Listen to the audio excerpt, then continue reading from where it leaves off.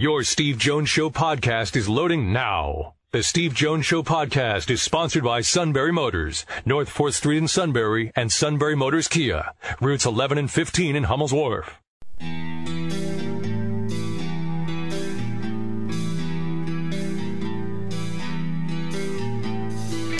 Sports talk where your voice counts. This is the Steve Jones Show on News Radio 1070 WKOK. Now from the Sunbury Motors Studio, here's Steve Jones.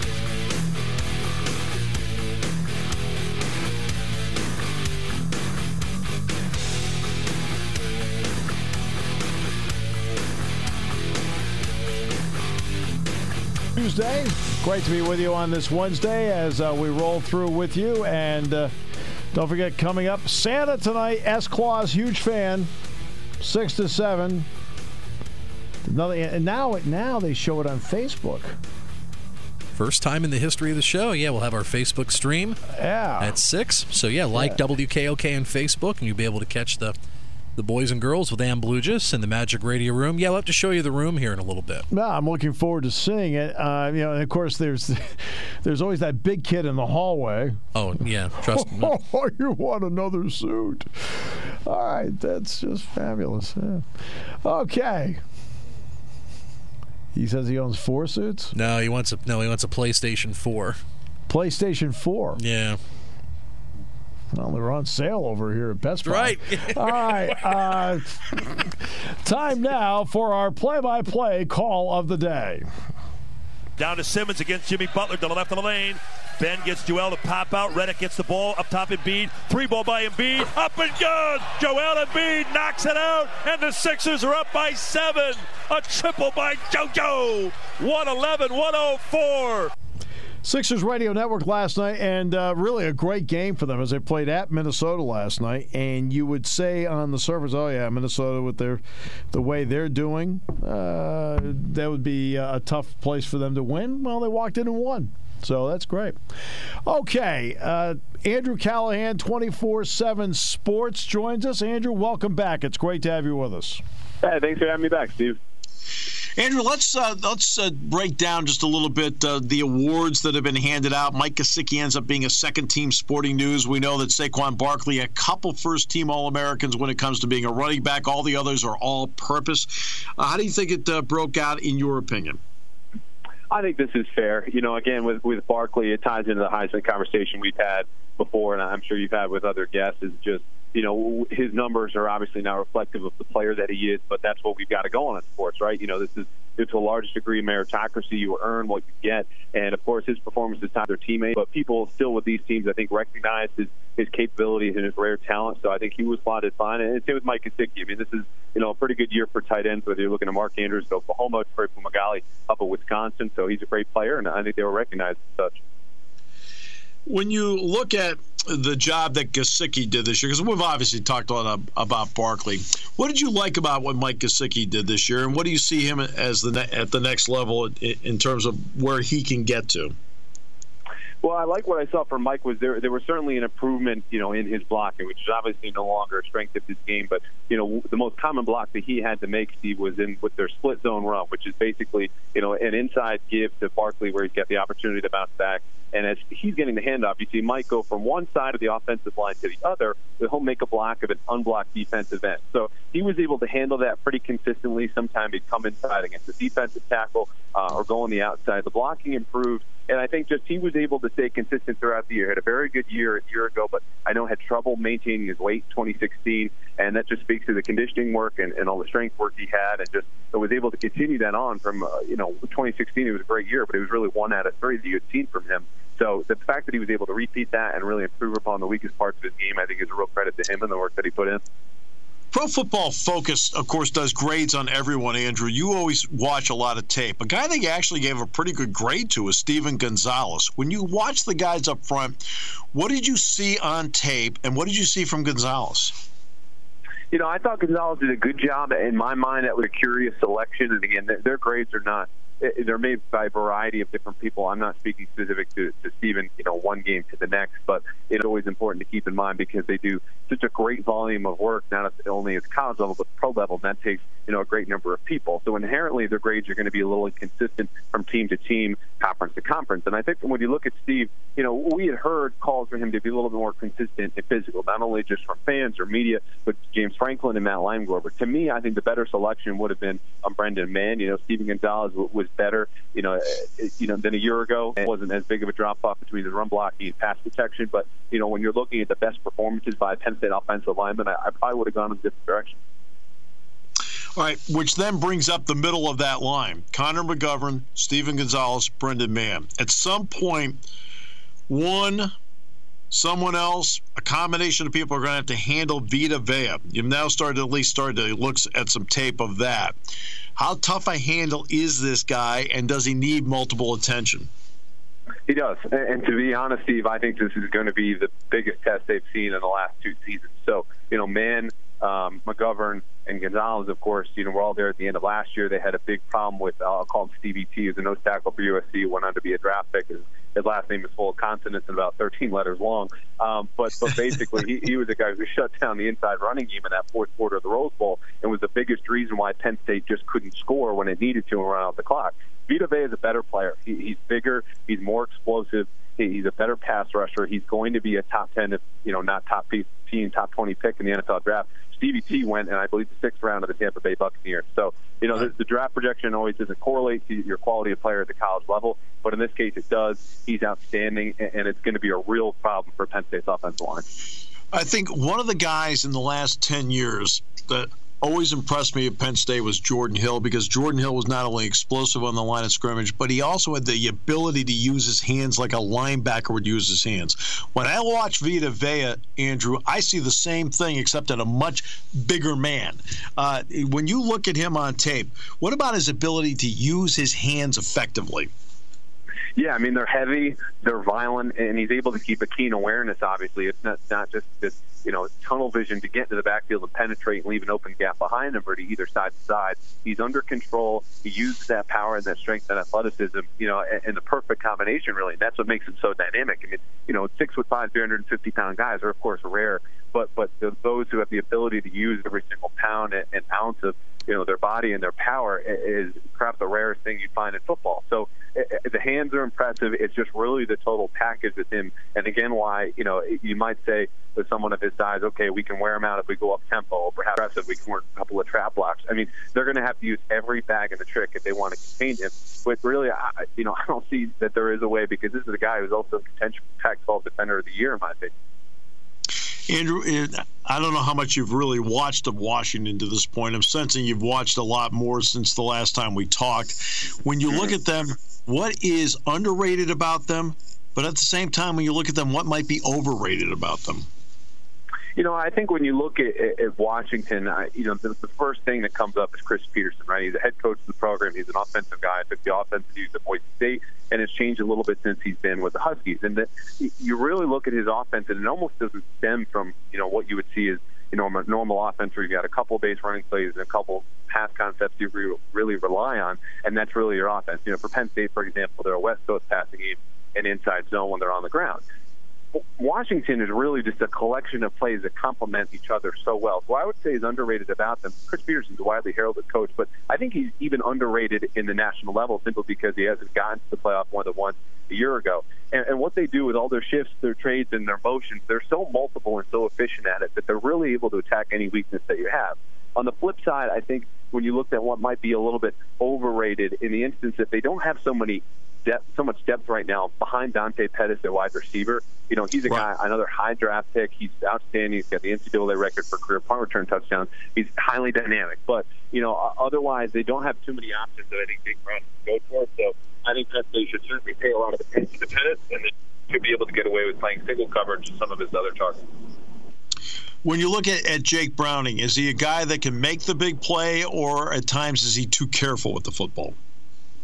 I think it's a little bit of both. Again, they had to be careful, no doubt, when you look back at their game against Alabama a year ago, where there's just such a difference in athleticism, and it's not seismic, but definitely noticeable with that defense. And you don't see that so much with the offense here with Browning. I think what they have to be careful of it as play callers, that you got Miles, the running back is outstanding. So Miles they Gaskin, want to have a run. Right, yes. I've been following a lot of Penn State basketball in case you couldn't pick up on Miles Garrett is going to be in with the Hoops program next year. Miles Gaskin is outstanding. I mean, he was a guy who nearly reached 2,000 yards this year. They want to be able to feature them both. I think Browning, if anything, he can hit that big play. But erring on the side of caution, not necessarily a bad thing. Again, they face good defenses, and that's something you might want to do against Penn State. But, if you're going to take a shot, you want to take one to the guy like Pettis, and that's what they'll be able to do on December 30th. All right, let's get to basketball since you brought that up. They're coming off the win over George Washington. When you watched that first half, what struck you about the first half that you saw against GW? I think it was the completeness of the half, offensively, defensively, and urgency. You look at some of the losses that they've had. Wisconsin, of course, are going to be a little bit mentally fatigued in that first half. NC State's a game that I think is the biggest head scratch for them all. But the common denominator was it just wasn't that urgency. They weren't in attack mode. They certainly were against George Washington. The press was highly effective. It's something I wrote about yesterday. Is I think they should continue to use that as much as they can, and that's what really led to just that complete game. They got easy buckets on defense, and that was a great performance that led to better offense. As you've watched the development of Mike Watkins, Andrew, what are you seeing? Well, I'm seeing a guy whose footwork has certainly improved. I think he's got more confidence in his offensive game, where it's a hook shot here or just simply attacking the basket, going for putback.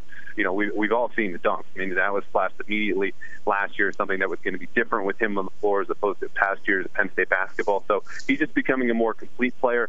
I think he's gotten a little bit better defensively with his discipline. He run into foul trouble so many times a year ago. That's been a little bit better so far. But the real test will be Big Ten play, right? I mean, that's when he's going to see the bigs that he'll see all year outside of Texas A&M a couple of weeks ago. But he's better overall, and I think that starts from the ground up. Obviously, winning the next four, they're going to be favored in all four, and they should win the next four. But now it's a question of going out and doing it. What do they need to do in terms of quality of play to then show that they are ready for the Big Ten? Yeah, well, I'm glad you asked that because I mentioned writing yesterday just about, things they need to do over these next four games. And the first thing, obviously, besides win out that runs to my mind, is get a little bit more offense from that bench, and specifically from their backcourt. You look at Nazir Bostic, he has as many points as he does turnovers in the last four games. Now, he was, of course, held out for a violation of team rules on Saturday, but he's a guy who Pat Chambers had pointed to as a breakout player of the year. So he can impact the game a number of ways, but he's got to get that offense going because they've only had 8 points from their bench in the last 3 games. That comes from him being shut out. And Jamari Wheeler, too, I think could really shoot a little bit more. He's only averaging 3 points per game. But right now, neither of them are very efficient. Yet Bostic is ending more possessions when he's on the floor than Shep Garner or Mike Watkins. So if you're going to take the ball into your hands that often, you better be able to finish. I think they need to get more from them. Satchel Pierce has got to come back. He's been a healthy scratch the last 2 games. And I, try to tinker with some more lineups. They've got such a drop-off right now from their starting 5 because it's been so excellent that any time they dip into that bench, maybe some 4-guard lineups around Mike Watkins, play Lamar Stevens at the 5. Just mix and match a little bit more because they'll be able to do that against these next 4 opponents, as you said, because they're going to be so heavily favored. So I think they should take advantage of that before it's got to be all systems go on January 2nd against Maryland. Andrew, absolute pleasure. Thanks so much for your time today. Hey, thanks, Steve. Be well. Andrew Callahan, 24/7 Sports. Great to have him on the show. We'll hear from him next week. Also, Ryan Snyder next week on recruiting as we roll through this. Coming up, Bob Grove. We'll talk about the Penguins who have been up and down. We'll reveal what Greg Schiano's contract may have looked like at Tennessee. And in the end, how really wrong all of this was. This was as wrong gets.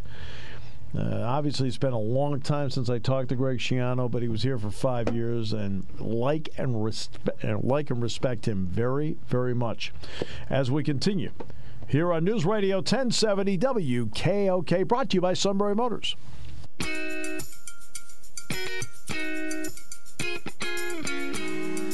All right, ESPN.com reporting that if Greg Schiano had gone to Tennessee, it would have been a 6-year deal worth $27.7 million. He e-signed the agreement, and the agreement was signed by then athletic director John Curry, who has since been replaced by Philip Fulmer. But the document was not signed, according to ESPN, by Tennessee's chief financial officer, David Miller. And the school says that because Miller did not sign it, the contract would be invalid. The school announced it was no longer pursuing Schiano after protests on campus and social media posts raised question about Schiano's past as an assistant coach at Penn State. I can tell you there is no past at Penn State other than the fact that he was a really good coach and a really good guy to deal with. I mean, it is stunning how an assumption and a falsehood has taken on a life of its own and cost a guy a chance at a job like that. And many here across the valley have fond thoughts of Greg Schiano with his time at Bucknell. Yes, no question. And they should. Greg Schiano is like I said, I knew him for 5 years. Really liked him. Great guy, the whole thing. But there have been assumptions made. Assumptions are awful. Right? You have to deal in facts. And there is no fact at all to back up anything that was put on social media. Well, it's like what I tell people with the word assumption or assume. Take the first three letters. And, Tony Randall. Tony Randall and the Odd Couple. Don't assume and don't be Tony Randall was in a courtroom. Tony Randall playing Felix Unaker. He says, "When you assume," he circles the first three letters out of then you and me. Well, that's what. There are assumptions made and no facts around those assumptions at all. Zero facts, and I can assure you, zero facts around the assumptions. But there have been assumptions and allegations made that just aren't backed up by any facts. Yeah, there's such a thing as hunches and gut feelings, but No, it's not even a hunch or a gut feeling. It's just, I mean, it's that's how wrong all of this was. And if Tennessee wants to run their athletic department by mob rule, then that's obviously they've got Jeremy Pruitt now, who is beloved by many at Georgia for his time as the defensive coordinator there. Okay, I did the Tax Slayer Bowl. I know how people felt. Not totally enamored. Tommy Nobis passed away today. Did you see that? The first ever player drafted by the Atlanta Falcons. He was a great linebacker at the University of Texas. And when the Falcons started as a franchise in 1966, he was the first player the Falcons took in the draft and was a lifelong Atlanta Falcon. But again, for someone my age, I remember the Falcons being an expansion team. I also remember that my New York Giants were the first team they beat. I watched that game. I was like, oh, that's great. That's their first one. That's fabulous. They lost to an expansion team. Oh, well. But that's he was really one of the great linebackers out there in the 60s. At a time when the NFL had a lot of great linebackers. And the middle linebacker spot was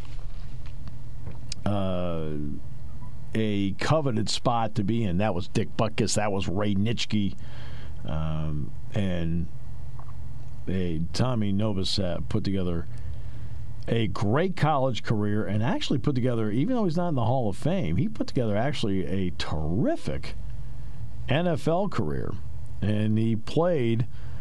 Here's a guy who played his entire career with the Atlanta Falcons, all of it. And he made the Pro Bowl 5 times. This is not just a guy who was on the expansion team. He made the Pro Bowl 5 times during the course of his career. Great player. And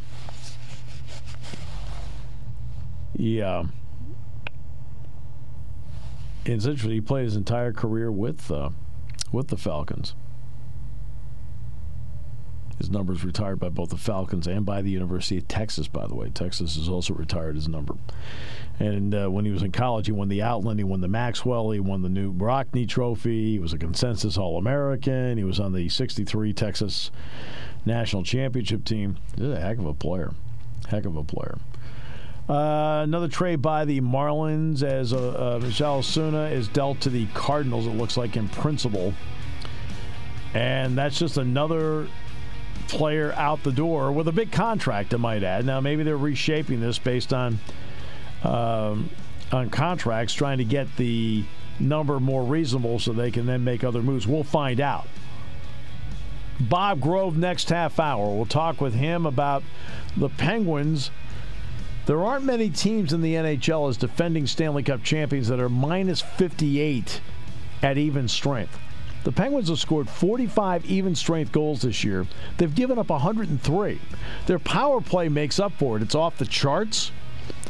But there's a reason right now they're sixth in the division. They've got Vegas tomorrow night, and Vegas is 19-9 on the year as an expansion team. They're 6 points away from the best record in the NHL. That's remarkable.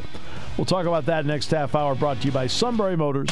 Penn's Tavern is where you want to celebrate this holiday season. Whatever feel you're looking for, Penn's Tavern along the Susquehanna River can accommodate your needs. Mountain stone walls and wood floors can be found in the original dining area, giving you that old world charm. Continue back to the newly renovated River Room with 12 PA microbrews on tap. Grab a burger and sit back and relax in this cozy pub area. Penn's Tavern has the best gift certificate offer for the holidays. Buy 5 gift certificates of the same denomination and receive a 6th one free. Penn's Tavern, a piece of heaven on Route 147, 5 miles south of Sunbury. Rudolph, look below. Those 4 city blocks of new Fords can mean only one thing. We're at Sunbury Motors Ford. Santa's right. Only one Ford dealer in Central PA has 4 city blocks of new Fords. It's Sunbury Motors Ford. This holiday season, stop in and see why SMC was voted Best in the Valley, Reader's Choice for Best Car Dealership in the Valley for 2 years in a row. SMC has over 88 new Ford trucks with savings up to $13,500. Choose from 33 new 2017 Ford Escapes starting as low as $19,775. And Sunbury Motors Ford has financing as low as 0% for up to 72 months on select models. A new car or truck from Sunbury Motors is a gift the whole family can enjoy. Sunbury Motors Ford in the North 4th Street Auto Plaza, serving all of Pennsylvania for over 102 years. Naughty or nice, SMC is where you want to be. Taking your calls at 800-795-9565. This is The Steve Jones Show on News Radio 1070 WKOK. Now, from the Sunbury Motors Studio, here's Steve Jones. You have no idea the professional thrill of sitting in the Mark Lawrence studio. I mean, you just feel like you are at the seat of power. Oh, did we rename it? I wasn't aware of that. Where I'm staring down a fictional Joe McGranahan.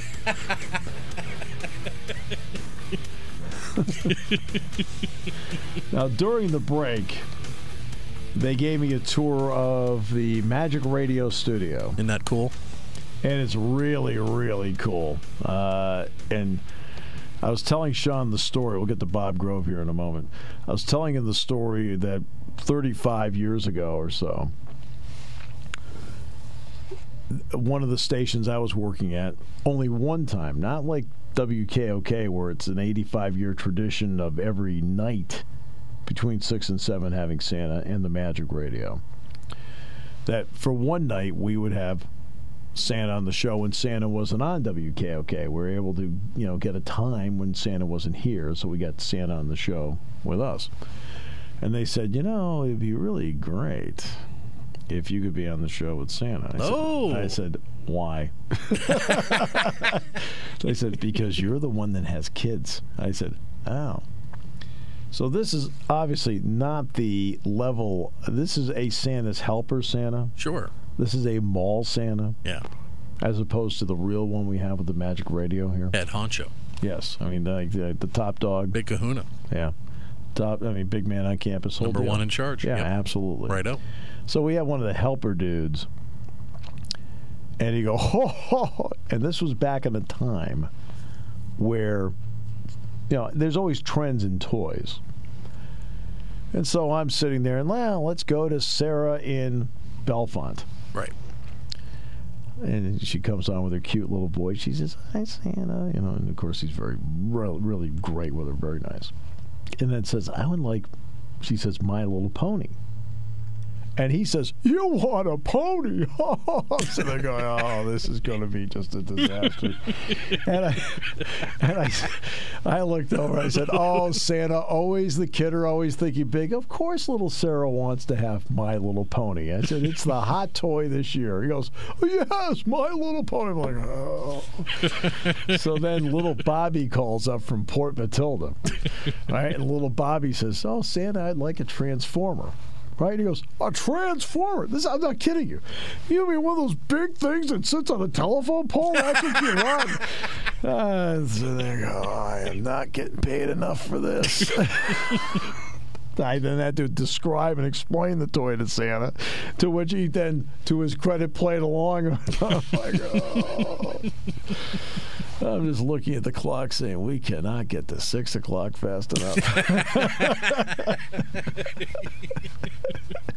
So thanks for the tour of the Magic Radio Studio with the Christmas tree, the beautiful Coca-Cola, WKOK, 2 of them, radio stations in there, the holiday decorations, how it's set up for Facebook, all the names of the children that will be here tonight, how everything is set up. This is the 85th year of this.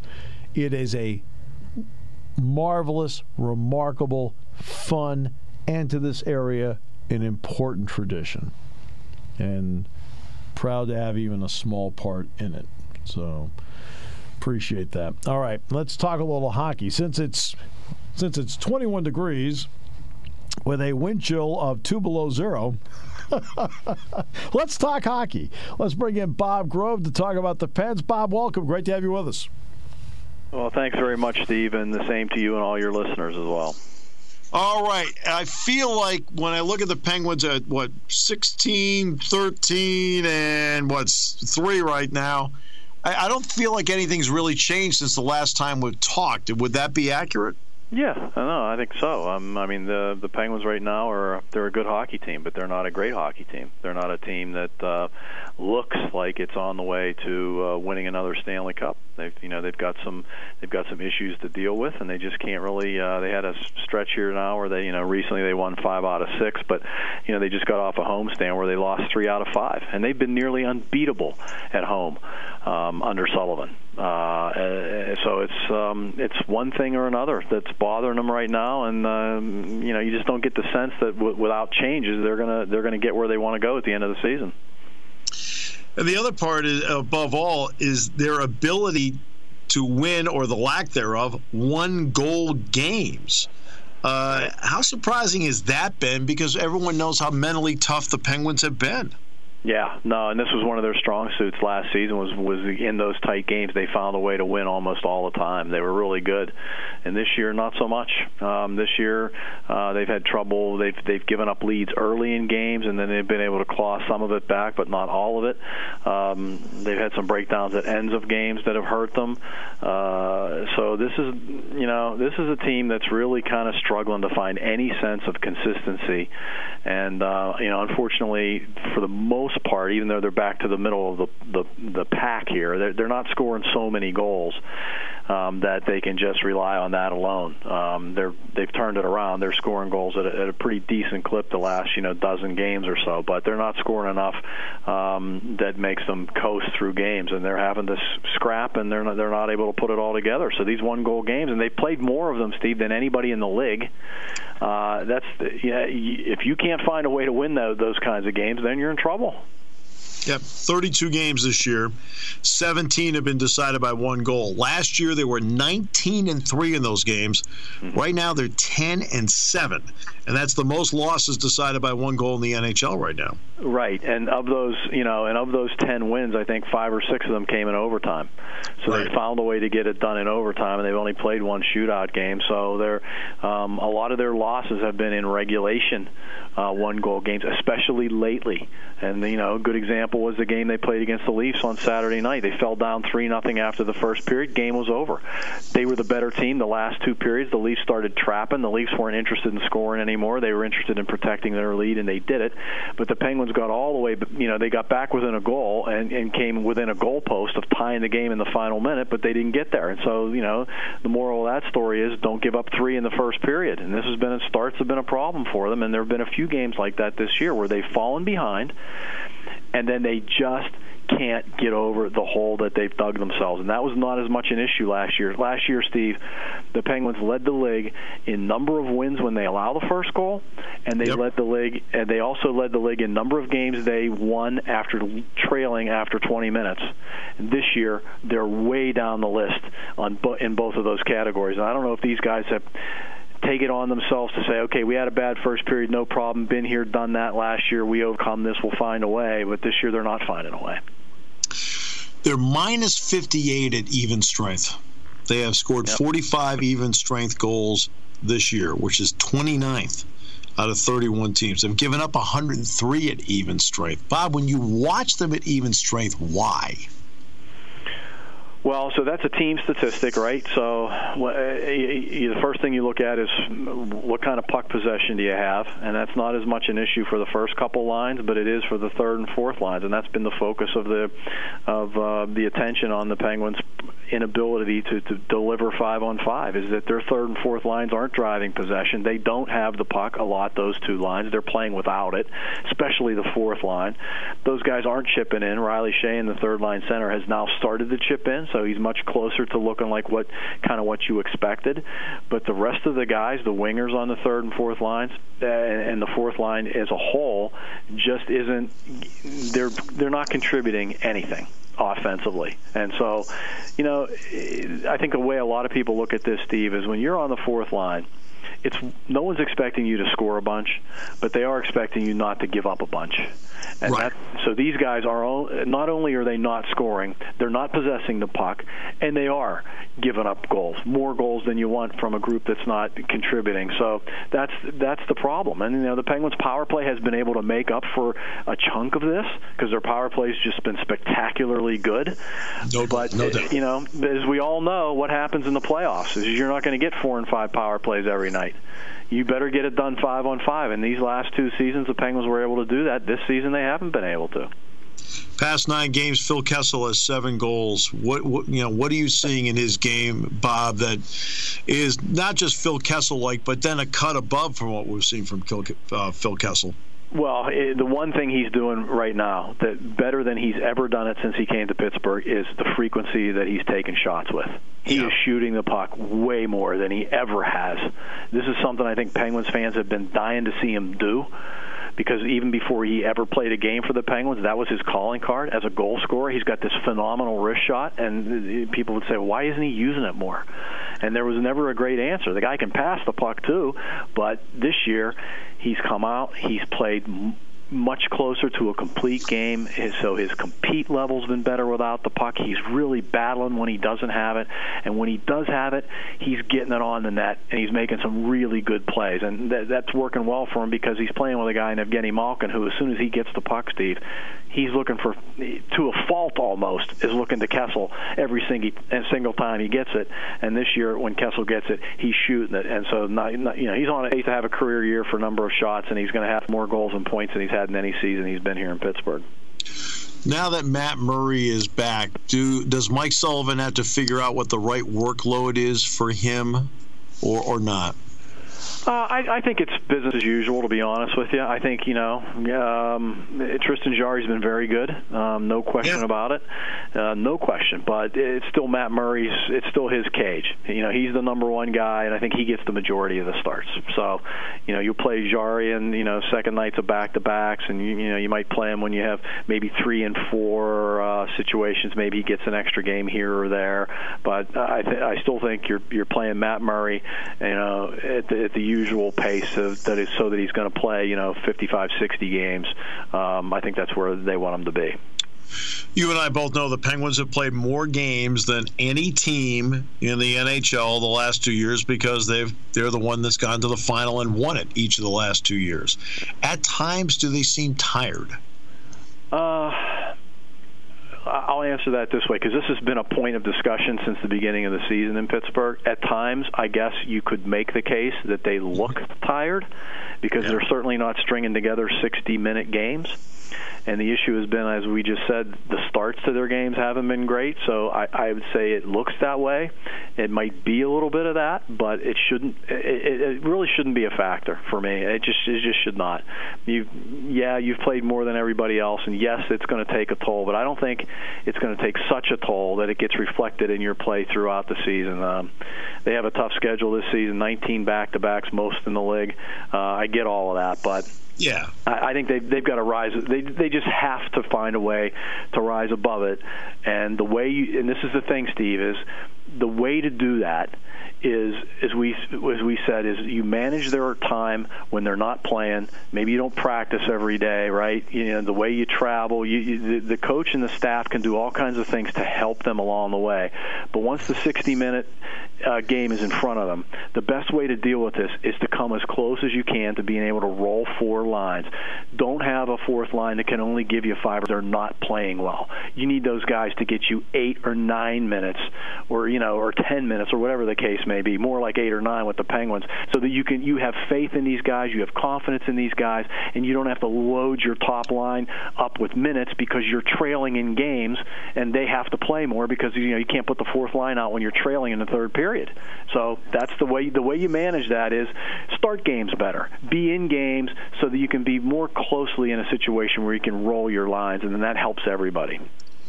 The Vegas Golden Knights will be next tomorrow night at 10 at T-Mobile. They're 19-9-2. I don't know how much you've had a chance to watch them at all, but as an expansion team, how impressed are you by the start? I've never seen an expansion team play the way these guys do. Never. They're the star of the NHL right now for me. I mean, Tampa's been the best team, but I'm going to be honest with you. This team was smartly built by George McPhee. He took advantage. Probably gave him a better team than any other expansion team in the history of the league has ever had a chance to have, but he took advantage of it. He played his cards right. He got some guys and you go through their lineup, Steve, and you look at some of the stuff they're doing, and you look at guys like William Karlsson in Columbus. He's one of their leading scorers. Jonathan Marchessault show, and of course they've got a handful of Penguins. David Perron's been like reborn in Vegas. James Neal's been great. He put together a team that is highly competitive. They're quick. And they really work well with Gerard Gallant, their coach. They've got a lot going for them. This team, it is amazing to me that we are approaching Christmas, and this is an expansion team, and they are 6 points away from being the number 1 overall team in the league. You've never seen anything like this in the history of the NHL, and it's amazing to watch. It is, and not only that, but in their market, they really needed this in their market to get, because you have that little honeymoon when you're an expansion team. To do this right away, I mean, is really amazing. No, that's exactly right. So you figured they're going to be in Vegas, and you try to introduce. I mean, they've had an ECHL team for years in Vegas, et cetera. So, but you try to introduce a wider audience and a different audience with all the people that move in and out of Vegas.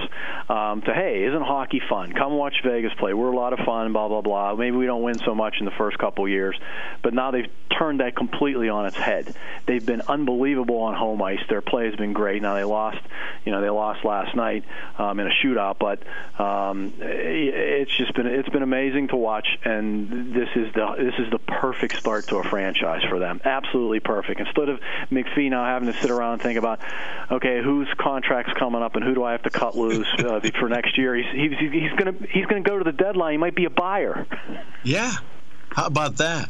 I want to ask you a couple big picture questions. Seattle did approve improvements to Key Arena, and it's going to be, I don't know, $400 million, some number like that they're going to put into Key Arena, which now puts them in a spot where they've applied for an expansion team. Now, you and I both know Quebec City, if they were to give them an expansion team, they'd be sold out in seconds.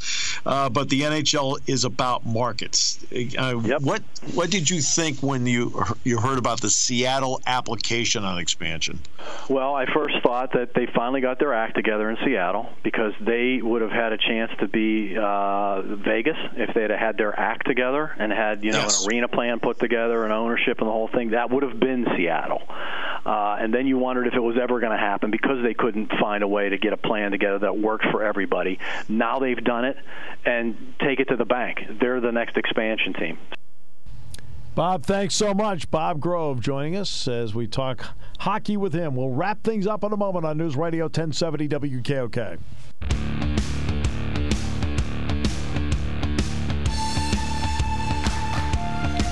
All right, don't forget news coming up, the news block coming up just after 5 o'clock, and then Santa and the Magic Radio here this evening from 6 to 7. All the youngsters get an ornament, and Sean showed me the ornament, and beautiful ornament that each one of them gets. And then I looked at the back and it said, if you need digital media, call what the heck was that about? Right? They added that in this year. I missed that. What the heck? There's more desperation in that department than I realized. Really? Oh, my goodness. Got to finish the year strong. Or just finish the year. I don't know. He kicked a figure to us yesterday. It sounded pretty rich in my book, but and then I ran the figure past me. Something tells me that that was under the category, I caught a fish this big. I think that's what that moment ended up being. The story gets better as time goes on. No, so far it hasn't. Oh, my goodness. All right. We've got next week, we're going to have a round table, or actually 2 weeks. 2 weeks before the bowl game, a round table with Trey Bauer and Todd Sadowski, my cohorts on WHVL on the Blue White Tailgate. And also Jack Ham and Derek Williams will be coerced into joining the show on the 29th from Scottsdale. And that's what we're going to do. I mean, it's amazing how coercion. I'm sorry, Derek. If you don't do my show, we won't be going down to the sideline for any reports. Even though I have zero control over that. Right. He's like, finally a sideline where I'm not going to be cold. Oh, believe me. The bowl thing is great for him. He's like, yeah. Although last year the Rose Bowl was only in the 50s. One of the chilliest ever. Now this is, if they want, it could be indoors in the spaceship. The roof, that they'll probably keep the roof closed. But this is the neat place where you have to step up onto the field, because the field is grown outside, where they water it, give it plenty of sunshine, then they hit a button and the field rolls into the stadium. That's pretty cool. That's really cool. I'd like to do that with my yard. Hey, I hit a button, man. I got a backyard. That's great. Hey, a lot of fun here today. We've got the big company holiday party coming up here tonight. Away we go. And don't forget about Santa this evening from 6 to 7. And then Shikellamy and Lords Regional coming up this evening with Kevin and the Chief. Sean, always a pleasure. Today's show brought to you by Sunbury Motors, 4th Street in Sunbury. Sunbury Motors Kia, routes 11 and 15 in Hummel's Wharf on News Radio 1070 WKOK. Your station for news, weather, business, and CBS Sports Radio. News Radio 1070 WKOK Sunbury and on WKOK.com.